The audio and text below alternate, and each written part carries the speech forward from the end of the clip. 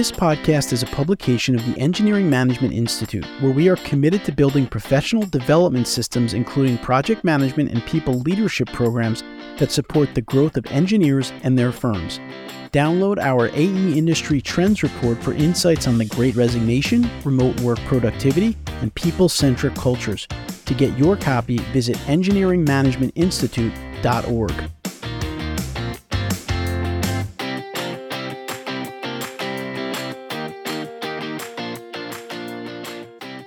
Welcome to this episode of the Civil Engineering Podcast, the first podcast dedicated to helping civil engineering professionals succeed in work and life. What is resiliency, and how can civil engineering professionals and firms learn about it to give themselves an edge in this field where we're going to need a lot of resiliency in the future? I'm your host, Anthony Fasano, and in this episode of the Civil Engineering Podcast, I'll be talking with John Keller, licensed professional engineer, PMP, and executive director of the New Jersey Turnpike Authority. John was previously on episode 119 of the Civil Engineering Podcast, where he talked about the differences between working in the public sector versus the private sector. And in this episode, we're going to talk to him about this crucial topic of resiliency. He's going to give some examples in the transportation industry, but it really applies to every avenue of civil engineering. And what I really love about this is he talks about the opportunities that are available if you, as a design professional or a civil engineer in general, learn about resiliency, build your expertise in resiliency to help yourself and your firm grow. Now, before we get started with John, here's a quick word from our sponsor, Keller. By connecting global resources and expertise with local knowledge and focus, Keller develops innovative, practical, and cost-effective solutions to geotechnical challenges, including deep foundations, ground improvement, groundwater control, liquefaction mitigation, releveling structures, slope stabilization, supportive excavation, underpinning, and instrumentation and monitoring. Keller builds projects designed by others and offers complete design-build services for any geotechnical construction application. Keller was founded in 1860 and is the largest geotechnical specialty contractor in the world, with operations in over 40 countries across 5 continents. With a North American presence of over 100 years, Keller operates as the market leader with over 60 offices throughout the U.S. and Canada, and is the sole source for a complete geotechnical construction solution optimally designed to meet clients' needs. To learn more about Keller, visit our website at www.keller-na.com.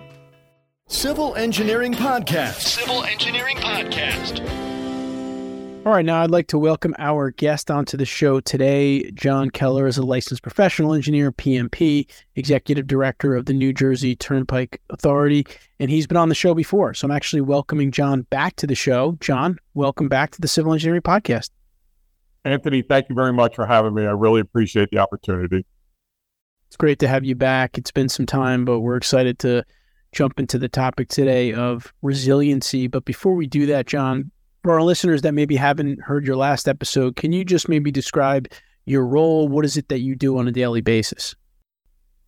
I was a design engineer for 10 years, and then I came over to New Jersey Turnpike Authority 25 plus years ago, and was in the engineering department for 20 years as a project manager. Wide array of different projects. I worked on large $2.3 billion widening where we added 170 lane miles onto the turnpike, but I also did smaller projects, a Potter's Field project. We disinterred 4,571 bodies, the largest ever in the United States.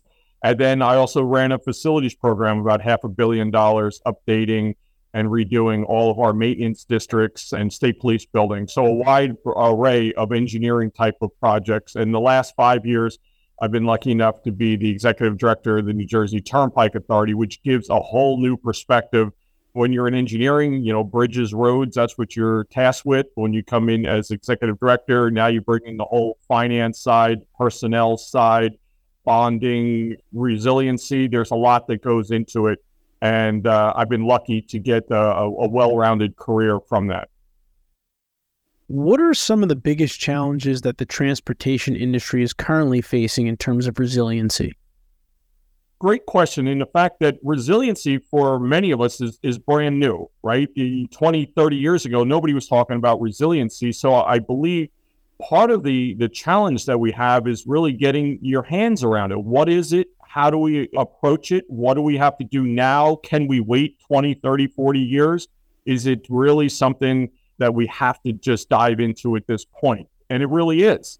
We'll go through some of the rationale for that, in that you can make small changes today that will save you millions in the future if you make some modifications early on.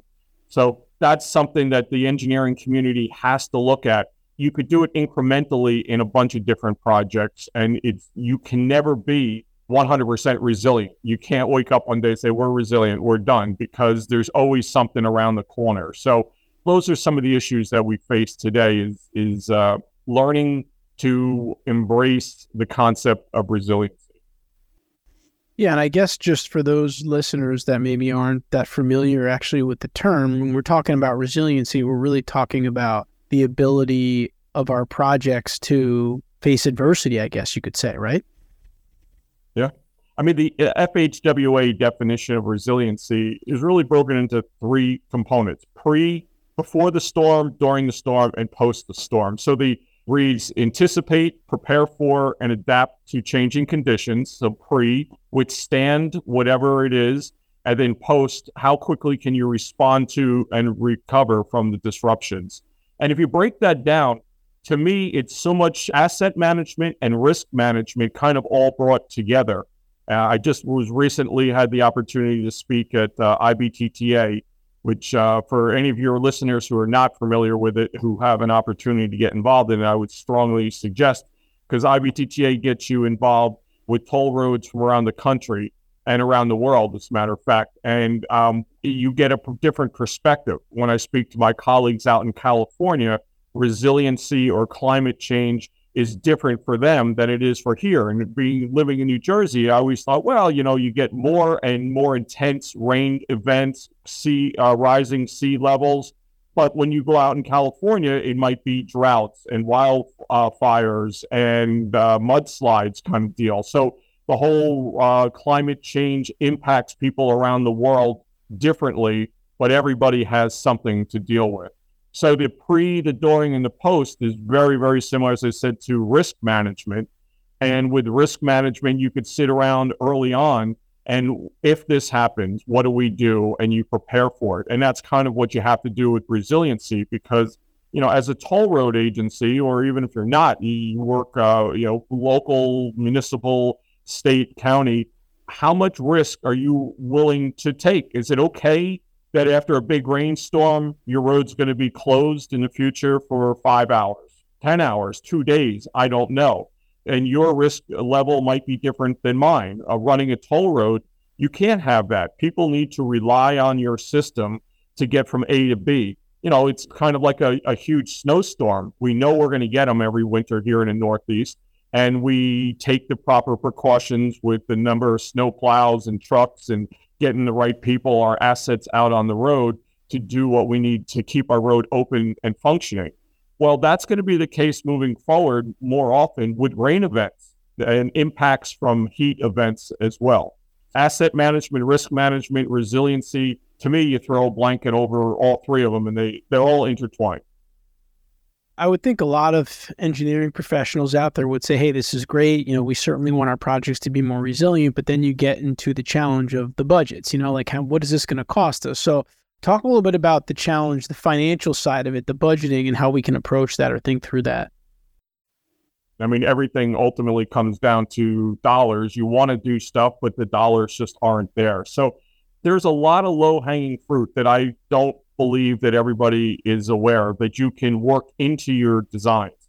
Bridges built today are generally built to last 75 years. And on the Turnpike and Parkway, many of our bridges were original from 1950, 1952 circa timeframe, and they're still standing. So the bridges we built today are still going to be around in the year 2100.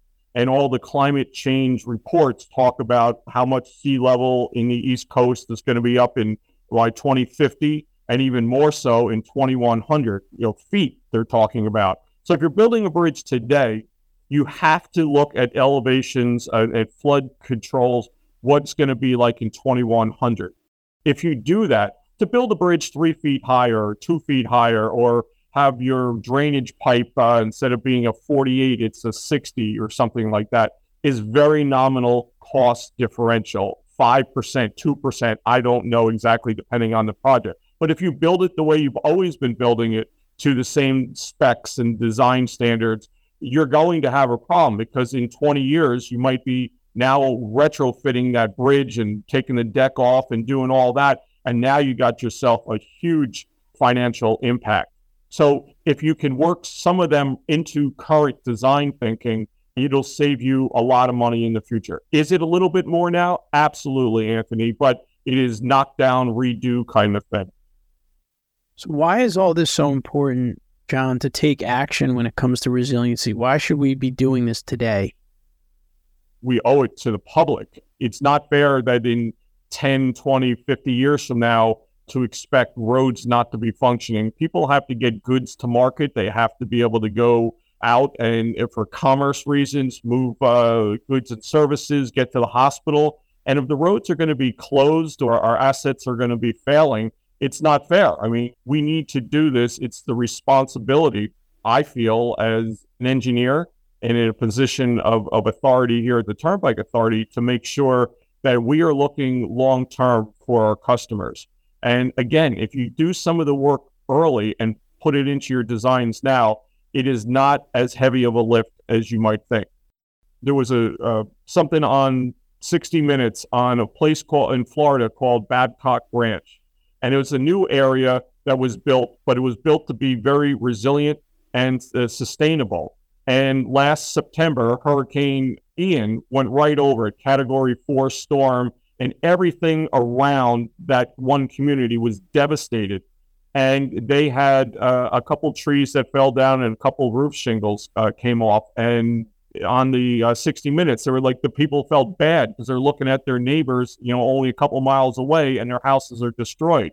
So if you take that and look at how we're building our bridges and how we're handling our assets today to be ready for the future, I think there's something absolutely to be learned in that. The cost for the houses at that Babcock Ranch, according to the report, was only about 10% higher than your normal house in the area. And I think that kind of is a direct correlation to maybe that's what our bridges and raising some of the roadways would cost, if a fairly nominal percentage. As licensed engineers, you take an oath and you have to hold the health and safety of the public in high regard. And I certainly think by considering resilient efforts in your design efforts, you're doing that. Because like you said, if roads are not accessible, if hospitals are not accessible, that's a big detriment to the safety of the public. And that's something that I feel, I agree with you, that we're kind of responsible to think through those things as licensed professionals. Absolutely. And that's why we get into this, right? We're not going to be rich, but this is what we do. And it's our responsibility to look at it in the future. I mean, I look at my kids and what is their future going to be here if our roads and are not open for them to use as we have used it all these years. So a lot of our listeners, John, are design engineers. So what could they be doing to open up new markets for themselves when it comes to these resiliency efforts? There's only a few design engineers or different companies who have really embraced it. We have been lucky. Dewberry Engineers has stepped forth and putting together, they're doing our resiliency plan for us. I think there's a whole untapped market that you can go to the township level and look at their facilities and what minor steps could be done to improve it, to move on. What we've tasked Dewberry to do is to look at everything we have, assess the risk, the vulnerability, if you will, of those, and then that'll help us prioritize the money moving forward. There's plenty of places along our roadways that are not vulnerable. We don't have to spend the money there, but there are other locations that are very vulnerable. So when we're doing a project in that area, we know we have to seriously look at it and maybe make some design changes that we wouldn't have in the past. There was a question, something I wanted to bring up is that resiliency, though, is not an independent adventure here. Everybody has to work together. So if I make a portion of our roads, not me, we have great people here at the authority and we have great contractors that we work with, but if we put a lot of money into a portion of the road so it's resilient, 100, 500-year storm, whatever it is, it's going to be open. But the ramps that go off of our road to the locals is going to be under 4 feet of water. I shouldn't have spent my money there. So it is a very coordinated effort that you have to do. Evacuation routes near hospitals. You can look at it from many different ways, but it has to be coordinated at many different levels. Sometimes that's great, and you have partners who are willing to work together. And then other times you have to assess, where do we put our money? What's best bang for the buck is what it is. But I think it's pulling people together, meeting with county engineers, meeting with some of the municipalities. Of course, we're working with the DOT and the DEP on a coordinated effort, but it has to be just that. And that's why I think I'm so happy, or I know I'm so happy to be on your podcast, is to bring resiliency a little bit more to the fore. I believe that maybe a year ago, I would have been a little reticent and taken back. I don't know what resiliency is. Let's stay away from it. But then when you break it down to, my simple mind as an engineer, asset management, risk management, crisis management, all those things go together. So we had a hurricane that came over New Jersey a year or so ago, and it was Hurricane Ida. And our roads look great. Like if you went out there a day before and did some kind of analysis of our road, you might come back and say, oh, cut the grass or do something, but they look great. But all of a sudden, the storm in one area stalled over our roadway, and we had something like 8 inches of rain fall in a 3-hour, 2-hour period of time, and everything was just inundated. The pipes were full, going out to the river, everything backed up. We had to close, and we don't ever close our roadways, and we had to. So part of it is making sure that all your drainage structures are clean. It's nice to put in a pipe, and then you can't walk away because 2 years later, that pipe might be completely full, or you're only getting a third or a half of the capacity. So if you go back every year, and now that's what we've done, is to do a pipe cleaning program. We had one in the past. Now it's much more robust. So you have to keep your existing facilities up and running to the greatest capacity that they could be. But doing a vulnerability or assessment study of your roadway, you will find which areas are most likely to be impacted. You can't plan for everything. You can't plan for an 8-inch storm or that much water to fall on your road and expect everything to work perfectly. But if your pipe network's working, your elevations are good, you're going to respond to it much quicker than if those things weren't done. And I think that's where anybody on this podcast, they should be looking. I mean, even around my house, I do that, make sure the drainage pipes are working, everything's in good condition, so we could still get a flood in our area, but hopefully we respond quicker. So it could be micro, macro level. It really depends, but improvements can be certainly made that will help you out to recover quicker. One of the things you said there, I think, is going to be really important is that coordination between the local, state, federal governments to make these things happen long term. In your opinion, how does that happen? What has to happen for that coordination to actually become a reality? Because there is a lot that goes into it. Our governor is very into, as he should be, resiliency, sustainability initiatives. And we in New Jersey have created, it's IAC, Interagency Council on Climate Change Resilience. And it has brought us together, the DEP, the DOT, SJTA, ourselves, New Jersey Transit, and we get together our experts and how do we coordinate some of those activities? But it really does take somebody at a top level to say, hey, guys, pull this together. It's coming, it's here, and you need to start doing something with it. But again, I think resiliency and sustainability are topics that a lot of us with gray hair aren't used to, and we need to bring that to the fore and start pushing that. So New Jersey, we've started, but again, we're taking steps. You'll never be resilient. You can move steps towards improving your resiliency, but there's always more that you can possibly do, but you got to start. To that end, when it comes to kind of planning for the future, John, what do you think are some steps that we can take to kind of be more prospective and proactive rather than just reacting to things? You need to look at your design standards today so that when you're building in the future, you're building something that'll last through the future. Design procedures manual, But I truly believe that every project, if you're a consultant, if you're an agency person, wherever you are, you need to say, where are some resilient measures that we could work into this? I'll give you an example. We recently upgraded all of our maintenance facilities, 18 facilities up and down the road. And we looked at that. We said, well, what can we do? Back in Hurricane Sandy 10 years ago, even though we had backup generators, some of those generators were on diesel. So now the hurricane happens, you have the generators, it runs great, and then 2 days later you run out of diesel because you just can't get there or everything is shut down. So when we did the facilities program, we made a point to go with natural gas and also more sustainable buildings, but the natural gas, so it was a little component to it. So it was a incremental price change, in some zero price change if the gas was already on site, or maybe we had to run some lines.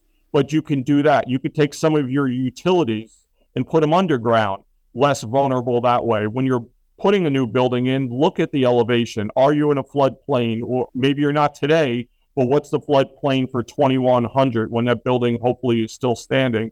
And then you design from there. So I really think every project you have to look at, where can I get a little bit of resiliency and build that right into the project. John, what final piece of advice do you have for professionals in the transportation industry who are kind of looking to improve their resiliency efforts? Talk to your neighbors, your other agencies' perspective. What are you doing? Oh, I never thought about that. All I have to do is change this, and that's a good thing. You need to get a plan, because sometimes it's not as daunting as you think. If you have a plan like we're producing, and everybody should really, is what areas should I target? Just don't throw money at everything. You need to target certain areas that'll really help. There's some low-hanging fruit. So everybody talks about rainstorms and rising sea levels and all that, but one of the things is drought. When you have drought, you can have wildfires. So our last job that we did, typically don't take down too many trees if you're putting in a new lane. But this time the DEP and the fire marshal came to us and said, we want to use your roadway as a fire break. And so they gave us some more latitude to cut the trees back, cut down some of the underbrush. So it was a good thing for them. And that's kind of like globally working at it. I mean, that helped the state so the fires can't jump our roadways. And it didn't really cost us any more money. So that was a big thing. But all I would say is develop a plan, and that'll help you understand what changes you can make and where you should be spending your resources, and talk to your neighbors about what they do, because we're all in this together. And maybe if I'm not competing against you, so if I find something that really works, Anthony, I want to share it with you, and likewise back and forth. You can never have too many friends in this, and I think it's very important that we hop in and realize there's some modifications that can be made immediately that'll serve us really well moving into the future. Like John's saying, we need to do a lot of knowledge sharing on these topics and other topics in the industry. We got to help each other out because, this is, like I said, for the safety and well-being of the public. And I think we all are responsible for that as engineers. And I will say, I think John makes a great point in terms of the opportunities for your firms. If you have private consulting firms, we do a lot of work with firms when it comes to project management training and things of that nature. But in talking with them, I see an opportunity. I mean, I certainly have worked with some firms we've worked with that have kind of jumped in on resiliency. I know a couple of firms that we worked with down in the Louisiana area with Katrina, and they developed all new service lines based on that. But there are a lot of other firms that I've seen that kind of haven't gotten into it yet, kind of haven't jumped in yet. I think to John's point, it's still something that some people aren't comfortable with. We're just not familiar with it, and we need to learn more. And we really do need to embrace it because it's not going away. It's probably likely getting worse, and we're going to need to continue to do more of these efforts. So I appreciate John kind of coming on here and talking us through resilience and kind of his perspectives and his interactions that he's had so far. But I think it really is an opportunity for you as a design engineer. You can really make a name for yourself. We talk about building expertise in your career. This is an avenue in our industry right now that a lot of people don't know about that much. So if you take the time to learn on it, speak on it, and get out there, I think it can be very beneficial for one in their career and, of course, for a firm overall. So we're not going to let John go just yet. We're going to take a quick break. We're going to come back in a minute, and then we're going to ask him a couple of last career-related questions. So we'll be right back. Civil Engineering Podcast. Civil Engineering Podcast. Before we go on here, I would like to give a big thank you to this week's podcast sponsor, the Society of Fire Protection Engineers. Working to engineer a fire-safe world since 1950, SFPE is the world's leading professional society for fire protection and fire safety engineering. Comprised of more than 5,100 members and growing, SFPE publishes technical resources and hosts live and on-demand education programs to provide engineers with the knowledge to protect people, structures, and communities from fire. To help engineers prepare for each year's Principles and Practice of Engineering PE Fire Protection exam, SFPE has developed an 18-week review course that focuses on the fundamentals of fire protection engineering while preparing candidates to think critically, adapt to the exam, and be successful professional engineers. Past participants of the SFPE PE exam review course report a 90% pass rate on the exam, notably higher than the NCEES reported first-time pass rate at 74%. To learn more about SFPE or to sign up for the online review course starting this June, visit sfpe.org. That's sfpe.org. All right, we are back with our guest for today, John Keller, Executive Director of the New Jersey Turnpike Authority. We talked a lot about resilience today, but now we're going to wrap up by putting John on the civil engineering hot seat here with a couple of last career questions. You ready, John? I'm ready. All right, any specific rituals that you practice every day? Maybe it's a morning routine or a lunchtime routine or just something that you do consistently on a daily basis that has contributed to your success? I get into podcasts. Maybe that's why I'm on your show today. But we all get up, Monday through Friday. It's hard to get motivated. So I find from an educational, motivational, or just gaining new perspective, I like listening to a podcast when I'm in the car, driving back and forth to work. And sometimes it's fun stuff, but other times you're learning head talk on business, of course, yours, life work with Adam Grant, School of Greatness, whatever it is. And it kind of gets you motivated for the day, if you will, or you're learning something. So I have about a half-hour drive, a lot of podcasts are about that length, and I pop it in and I'm all good.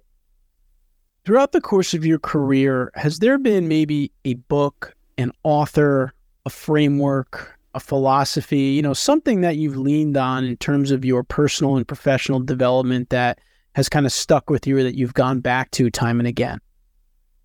I guess if you ever ask me, besides engineering, what I would have loved to done in life or do in life, it would have been coaching basketball. I loved it. I coached at the high school level. I coached at different levels. But I see project management or being a leader in an industry the same thing. You want to assemble the best team you have, develop strategies, motivate, inspire your team. It doesn't matter if it's a basketball team or your engineering team. When I first started as executive director, I read a book by Jim Collins, Good to Great. It's about 20 years old, but it still applies today. And all it's basically saying is we all have room for improvement. And maybe these podcasts give you a little edge over somebody else, but we could always improve. That was good. I've read many basketball books, Bill Russell, Coach K, Jimmy V, even Coach Hurley, The Miracle of St. Anthony. And it is always about motivating your team, working with people. What gets the best out of your team? How do you get everybody to come to work with a little jump in their step? And sometimes it's very difficult. Year after year, that is a lot to keep people motivated. And I just find that some of these books and some of these podcasts get me inspired. There are many, many parallels between athletic teams and coaching and engineering projects and business in general. And I've read a lot myself. I'd also add to that Coach Wooden. There's some great books by Coach Wooden, Parcells, Belichick, Bill Walsh, a lot of them out there. And it's about building teams. It's the same idea that we have to do in engineering and in life, is build the right teams and motivate those teams and inspire them. So I think that can be a real big benefit to look into some things like that. Thinking back on your managers as you went through your career as an engineer, and not asking you to name names, but if you thought through some of your favorite managers, what made them your favorite? We're trying to understand what makes for really good managers in the engineering world, traits, qualities, characteristics. I was blessed. I had a manager who was very technical, wouldn't let me open up a book to derive formulas. I mean, you had to derive them. You just couldn't say, here's the formula for super elevation run out or whatever. Show me 2% per second. And you had to do the whole thing, and you learn it. Here I am, 30 some odd years later, talking about super elevation, which is kind of dorky, but early in your career, you need to learn that. And then I had another manager who was excellent at building a team. And he wasn't a great engineer. He was just like, I know this person. If I put those four together, they're going to do a great project. And would give us all the resources we needed. And we did a lot of great projects. I'm not saying he was a bad engineer, but his whole thing was to motivate a team. And then finally, I had a manager who's just excellent at motivating people, just always seemed to know what you needed at the right time. Sometimes it's a kick in the butt. Sometimes it's an arm around the shoulder saying, good job, or I believe in you. And that goes a long way. So I'm a firm believer you can learn something from everyone, Anthony. You can learn what to do. Oh, that person handled this situation beautifully. If I was ever in there, I'd like to do it. That person was terrible. And if I was in that position, I would never want to do it. I tell my kids all the time, learn, listen to see how people react to something, and then say, what would I have done in the same situation? And I think that's a big thing. That speaks to, as a leader too, understanding the different strengths on your team, right? Different people have different strengths, and kind of leveraging those is important. We do a lot of project management training, and even when you're pulling together a project team, sometimes you have the abilities to pick and select who your team is. And when you do that, you want to think about the different strengths that they have and be able to kind of, diversify your team, if you will. Absolutely. Yep. All right. So my last question for you, John, is you get into an elevator and there's a civil engineer, maybe up and coming civil engineer, and you only have about 30 to 40 seconds with that person. What career advice would you give in that very short period of time based on your experience? Build your network, your brand. Early on in my career, people are like, John, you're too social. You're getting involved in too many things. And I don't think that's possible to be involved in too many things. I was in a large engineering firm, and how am I going to get the bosses to notice me? And they had to sign up, who wants to be on this continuous quality improvement committee? And people are like, get out of here. I'm like, I'm in. And I got very involved. The next thing you know, you're standing in front of the president of the company giving a presentation. If they liked it or not, they had to at least say, I know the guy's name, and he took some initiative. Some of that, I got involved in coaching, in playing basketball, going to the company picnics, going to ASCE meetings or ASH meetings or whatever. You need to get people to know you. You need to know them, but gain their perspective. Talk. What makes a good engineer? People will have different stories for you there. But I really think you need to build your brand, get involved early in your career, and continue to stay involved throughout your career. You can never have too many friends in this industry. Once again, John Keller, Executive Director of the New Jersey Turnpike Authority. John, I want to thank you again for coming on the podcast, sharing your time and your wisdom with all of our audience. We really do appreciate it. Anthony, absolutely my pleasure. Thank you for the opportunity.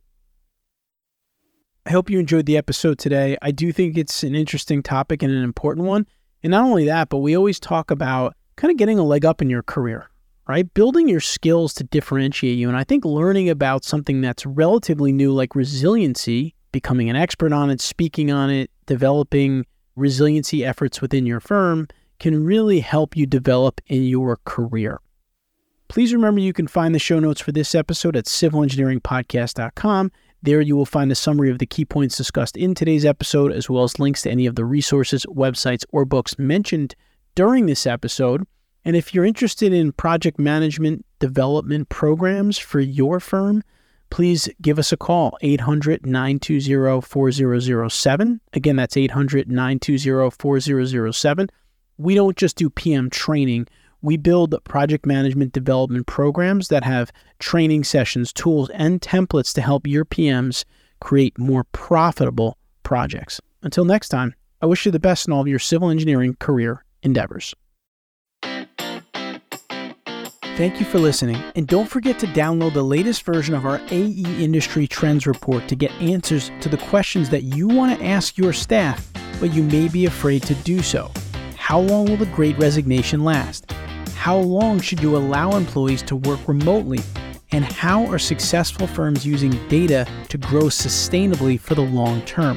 You can learn the answers to these questions and more by downloading the report at engineeringmanagementinstitute.org.